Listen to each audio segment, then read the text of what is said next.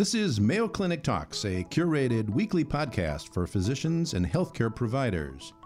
I'm your host, Daryl Chetka, a general internist at Mayo Clinic in Rochester, Minnesota. Hypoactive sexual desire in females is one component of sexual dysfunction in women. It's a sensitive topic and one that doesn't often get discussed in the clinician's office. What's the best way to ask about this problem, and how do we manage it once we know it exists in our patients? We'll discuss these issues with a women's health specialist, Dr. Jacqueline Thielen, a Mayo Clinic general internist in the Women's Health Clinic at Mayo Clinic in Rochester. Thanks for joining us today, Jackie. I appreciate it. Thank you for having me here. Well, this topic does not come up very often in the clinician's office, and is it because women are reluctant or embarrassed to raise concerns, or is it because, as clinicians, we're not asking about the problem, or maybe both? I would say definitely both. In fact, it's not just women, it's also men. And in about 85% of women and men actually want to talk to their physicians about it. But interesting enough, up to 71% don't, because they're either afraid you're going to dismiss their concerns or even get embarrassed by why they ask. So that's sort of nice. Our patients are actually worried about our own feelings. That's nice. But at the same time, of course, it's an important topic because it has so much repercussions on well-being. Well, have you got any recommendations on how we as healthcare providers should approach our patients and address this issue? I do think over the years, and I had been a general internist, so my transition to a specialty clinic is a little different in terms of my approach.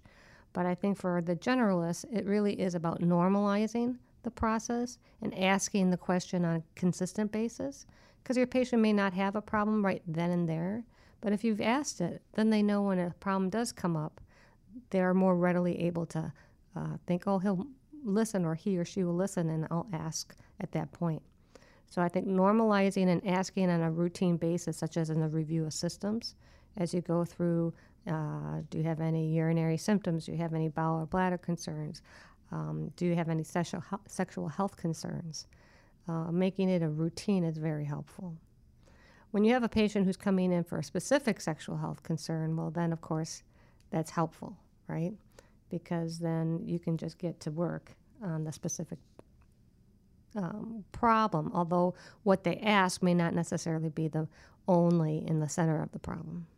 I suspect part of the problem is we've often had no training in this area, and we're somewhat afraid to get the answer. And what do we do with this information once we have it? All right. So oftentimes I'll encourage, even when teaching my medical students, sort of sets the stage. Recognize and tell their patients that all these conversations are going to be confidential, right? Because people are worried about people talking and going outside this information, going somewhere else.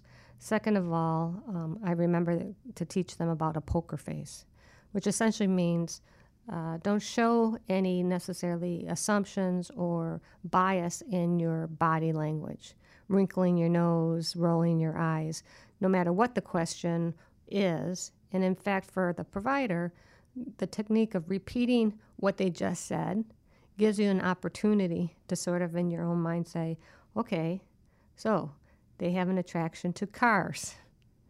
And you can say to yourself, okay, so what you're telling me is that you're having an attraction to a car.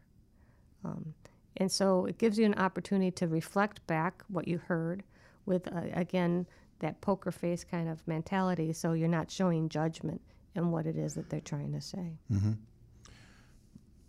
It seems that hypoactive sexual desire is so intimately related with other components of sexual dysfunction. Can you really talk about this as one entity without talking about impaired arousal or impaired orgasm or pain with intercourse?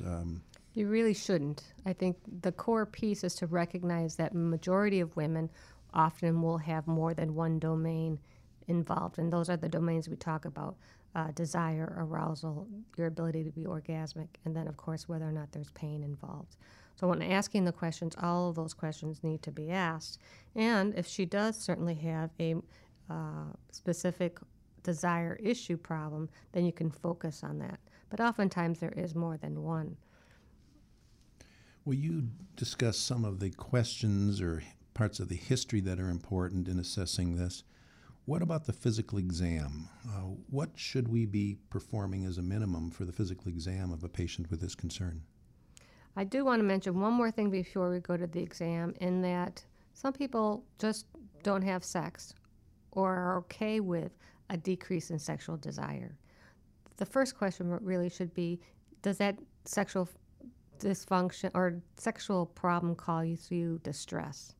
And we always say if there's no distress, then there's no dysfunction. Mm-hmm. But if they do say it's causing them distress, that's when it's important to do the next steps, and certainly the physical exam is part of that. Okay.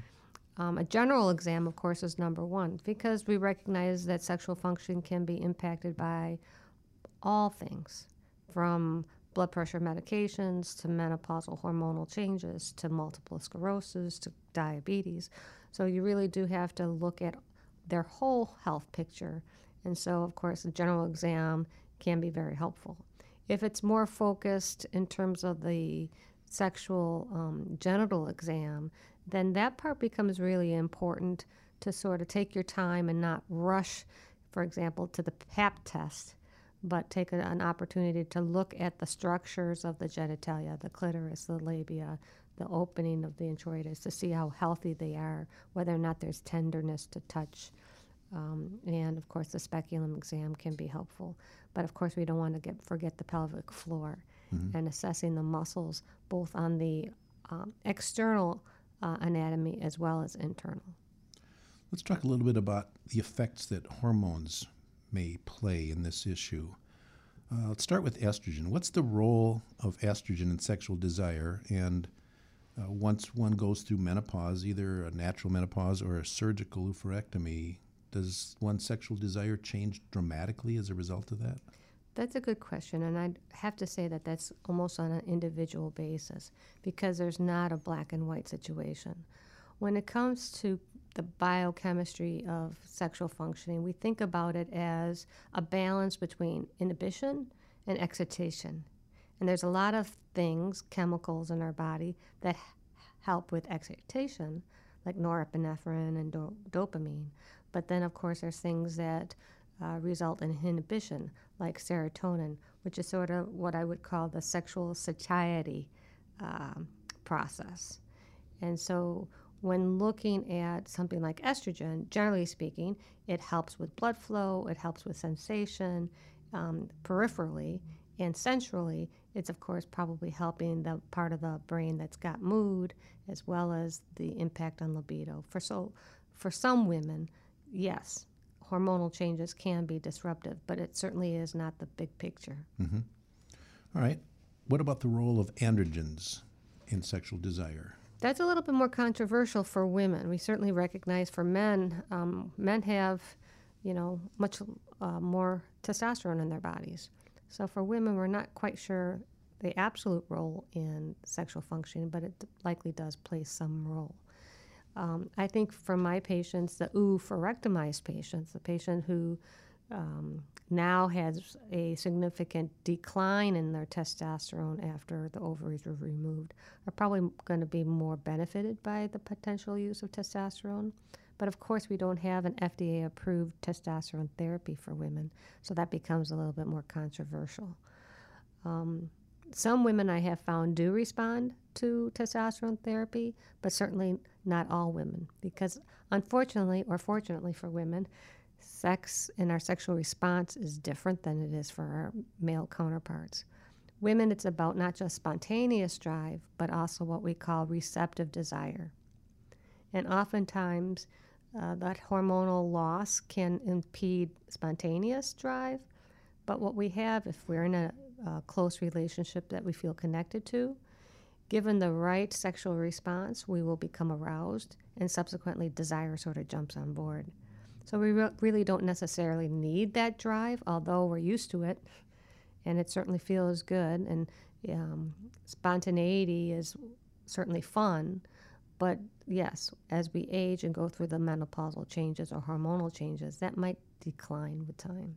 And especially in relationships that, well, perhaps don't have quite the novelty that they used to have in your 20s and 30s. You mentioned loss of androgens with oophorectomy. Do all of a woman's androgens come from the ovaries? Good question. No. We get androgens not just from the ovaries, but from the adrenal glands as well as in our fat cells. And the same can be said about estrogen as well. And the difference is in menopause, your estrogen levels decline, and in testosterone do not necessarily with menopause. That's a gradual decline over the lifespan, just like men. Okay. What physical problems are associated with decreased sexual desire? Well, certainly one of the things that I see often in patients who describe it is a change in their self-image. It really is impacting their sense of psychological health, can lead to anxiety, can lead to depression, and certainly has impact on the relationship. The desire part in itself, if a person is not sexually active, you certainly can see changes in the vaginal health of a person over time, and that certainly can be problematic from a GU health standpoint. Okay. How about medications? That's a tough one because if you look at the list of medications available for men, there's actually 26. Mm-hmm. For women, there's one. Flibanserine finally did get FDA approval, and it is approved for premenopausal women, and it is approved solely in the context of hypoactive sexual desire. It's not to fix anything else, really. And it's restricted in terms of its prescription, so a provider has to sort of go online and learn about it and be sort of allowed to prescribe it, because there is some concern of hypotension as it relates to the medication, and women should not drink alcohol because that seemed to make the hypotension problem worse. The challenge in the study, however, is that there was mostly men in that study, if that would surprise you. But still, that's the recommendations. As far as outcome in the studies, it increased satisfying sexual events by 1 per month. And so that doesn't necessarily sound like a lot, but depends on the individual. Okay. And certainly what I have found is because we are limited by the medications that are available, we probably spend more time in looking at other aspects that have influence. But stay tuned. There are medications coming down the pike. There's a bremelanotide sub-Q injection that's in the works and currently in a phase 3 trial. So we might have something to help for women. But again, that's injected right prior, 30 minutes or so, to an episode. So that's not necessarily going to help that spontaneous drive piece, right? That's really going to help more the spontaneous piece in that level of arousal. Let's look at the other side of medications. Are there medications that can contribute to a reduced sexual desire? Oh, definitely. And we sort of see, unfortunately, one of the drugs that we commonly use all the time are the antidepressant medications. And if physicians don't ask their patients, are you having any sexual health concerns, they might discontinue their antidepressant without any information to you that they've done so solely because there's an erectile problem or a decrease in libido or ability to be orgasmic. So medications, definitely the antidepressants are notorious, but not all patients who are on antidepressants have a decrease in sexual function. So I think it's definitely worth not to avoid those drugs, but it is helpful to inform patients beforehand that it may play a role. But depression in itself is also going to decrease libido. And so generally speaking, if patients are aware of it, they do pretty well. And of course, we can also use bupropion, which actually helps increase norepinephrine and dopamine to sort of counterbalance that serotonin increase as it relates to antidepressants, to try to sort of help, again, that balance between excitation and inhibition to help with the SSRI-induced change in libido. Do you use estrogen therapy in women who have been through menopause? Does that do anything for sexual desire? For sexual desire, I certainly, along with all the other potential reasons for using it, I will certainly prescribe it and see how they do. A 3 to 6 month trial, if that's solely the reason that they want to try it, I'm not adverse to trying it as long as they don't have contraindications for that. And I would say the same thing about testosterone. If we use it as an off-label option for women, again, they have to be informed about the potential side effects, and we sort of outweigh those. And of course, if it doesn't help, we discontinue. You mentioned side effects from testosterone. What are those in women that we have to watch for? The one, of course, that always bothers women is the idea of weight gain. We're already gaining weight in menopause anyway, so. But I do tell women, the goal of using testosterone therapy is to increase the testosterone level from the low end of the normal to the high end of the normal. We're avoiding superphysiologic doses, so we should really have minimal symptoms. So weight gain, yes, but not always if you do it carefully. Acne, hair growth in places you don't want it to grow, and hair loss actually as well. Sometimes we'll even see clitoral enlargement or hoarseness in the voice if really they're very sensitive and or get, really, to be honest, too much testosterone. Sometimes I see patients like that who have been treated elsewhere and come to me and haven't recognized that they've been very androgenized in their therapy. So you mentioned blood levels, so we should be checking testosterone levels in these patients who are starting If you're going to make the jump and use testosterone therapy, you really should be checking a level, probably at 3-4 weeks. Also checking in with the patient about the side effects if they have them, and seeing where in the range they are. If they're on the higher end of the normal and they have not seen any benefit, I don't see any reason not to extend it for another 3 months and sort of see how they do. But again, if they're not really experiencing any benefit over a period of 6 to 12 months, then I certainly would discontinue. And most women actually discontinue almost on their own because it is something that we have them use on a daily basis. And as compliance for anything else, if you're not getting benefit, you tend to discontinue. Sure. Since there are no FDA-approved testosterone products for women, we're using those really designed for men. Which form do we use? Are the doses, I would think, would be much different for a female than male? Correct. And actually, in our clinic, we do not prescribe male FDA-approved products. We actually have our pharmacy compounded a 1% testosterone in a cream, and have the patients use it that way. Because what you can run into is women gaining an excessive amount. Because again, we only need about 1/1000th of what men need, and that's very hard to, in a packet. Do you have a drop? Do you have half the packet? Generally speaking, that's very hard to dose. How about the phosphodiesterase inhibitors such as sildenafil? Are they any value in women? The studies certainly say that it may be helpful in counterbalancing the SSRI-induced difficulty with desire. But generally speaking, it may be helpful more so with arousal. Just like for men, the Viagra or sildenafil is used to improve erection. Well, the same process with regards to clitoral blood flow.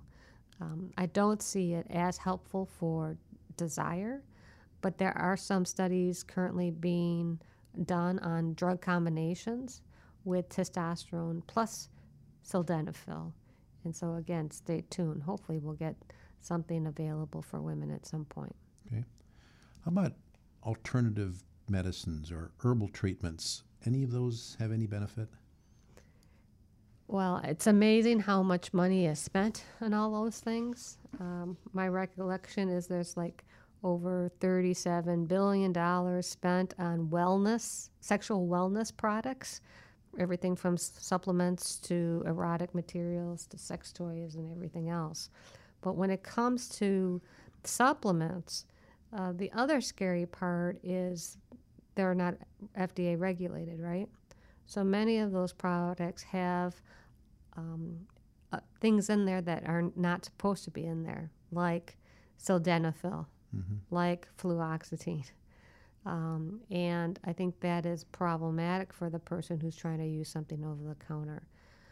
Herbals like maca root or even aphrodisiacs like oysters, they really have unfortunately not shown to be that more helpful than placebo. But a lot of those studies are very small and it's very anecdotal. So it's not exactly something that we recommend in our clinic, although there are products. There's a supplement called Argimax, that has various entities in it, amino acids really, L-arginine, and a few of those kinds of products, nitric oxide. Those are supposed to impact the brain centrally. It can have some influence peripherally as well. Overall, though, there aren't a lot of supplements that are going to work, although we hear those commercials. There's actually one product called Fiera, Fiera, which is actually for vasocongorgement of the clitoris. It's a little apparatus that you actually sort of a suction that you actually fit onto the clitoris that sort of helps increase the blood flow. Subsequently, of course, what did I say before? Increasing arousal begets some desire, and so that's sort of how that works. Seems like this shouldn't be just a women's issue. I would think in many cases it's a couple's issue. So what's the role of the partner, the sexual partner, in the management of this condition? That's a loaded question because they can be a helper or they can be the herder. Certainly domestic issues we come across. But overall, it's about realistic expectations. It's about negotiating with your partner as to what it is that you both want.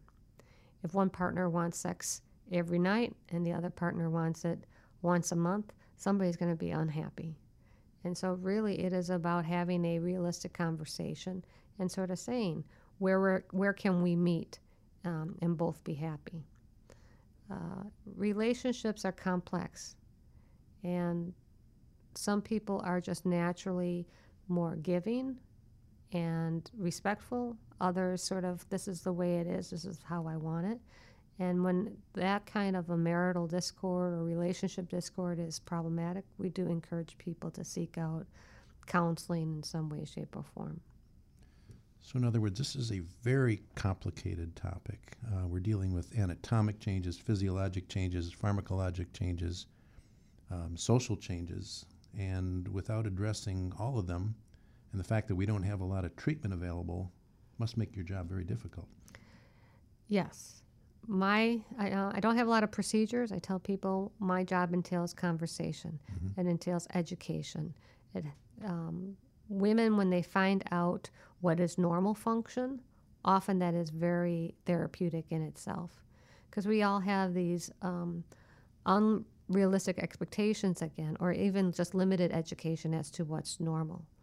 And so just, for example, the idea that all women should orgasm with penile penetration, that's a myth.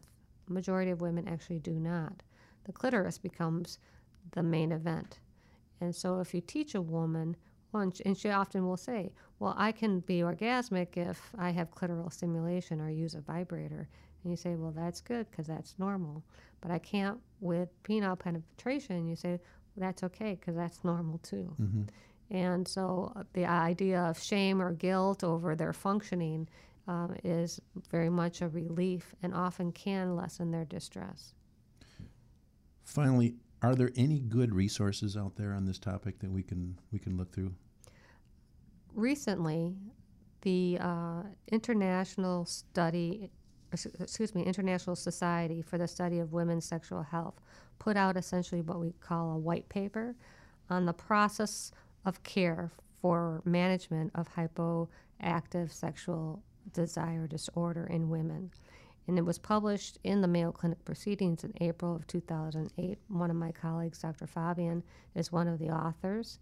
And it's a really wonderful outline of the steps to do in terms of assessing the sexual need and then where to go in terms of the treatment. And if you get to the end and you still can't seem to find some assistance for your patient, then of course certainly refer them to someone who does have expertise. And at the end of the day, I tell all my learners, what I want to make sure you do is that you ask your patient in a respectful and kind way. You give them some information if you can, but what you do tell them is that this is certainly a very important part of your well-being, and I'll find out the information or refer you to someone, no problem. We've been talking about hypoactive sexual desire with Dr. Jacqueline Thielen, a Mayo Clinic physician in women's health and internal medicine. Jackie, thank you so much for discussing this important topic. Thank you very much for having me. Today's episode was sponsored by Mayo Clinic Online CME. Register for on-demand medical education in a wide variety of specialties at ce.mayo.edu. If you've enjoyed Mayo Clinic Talks podcasts, please subscribe.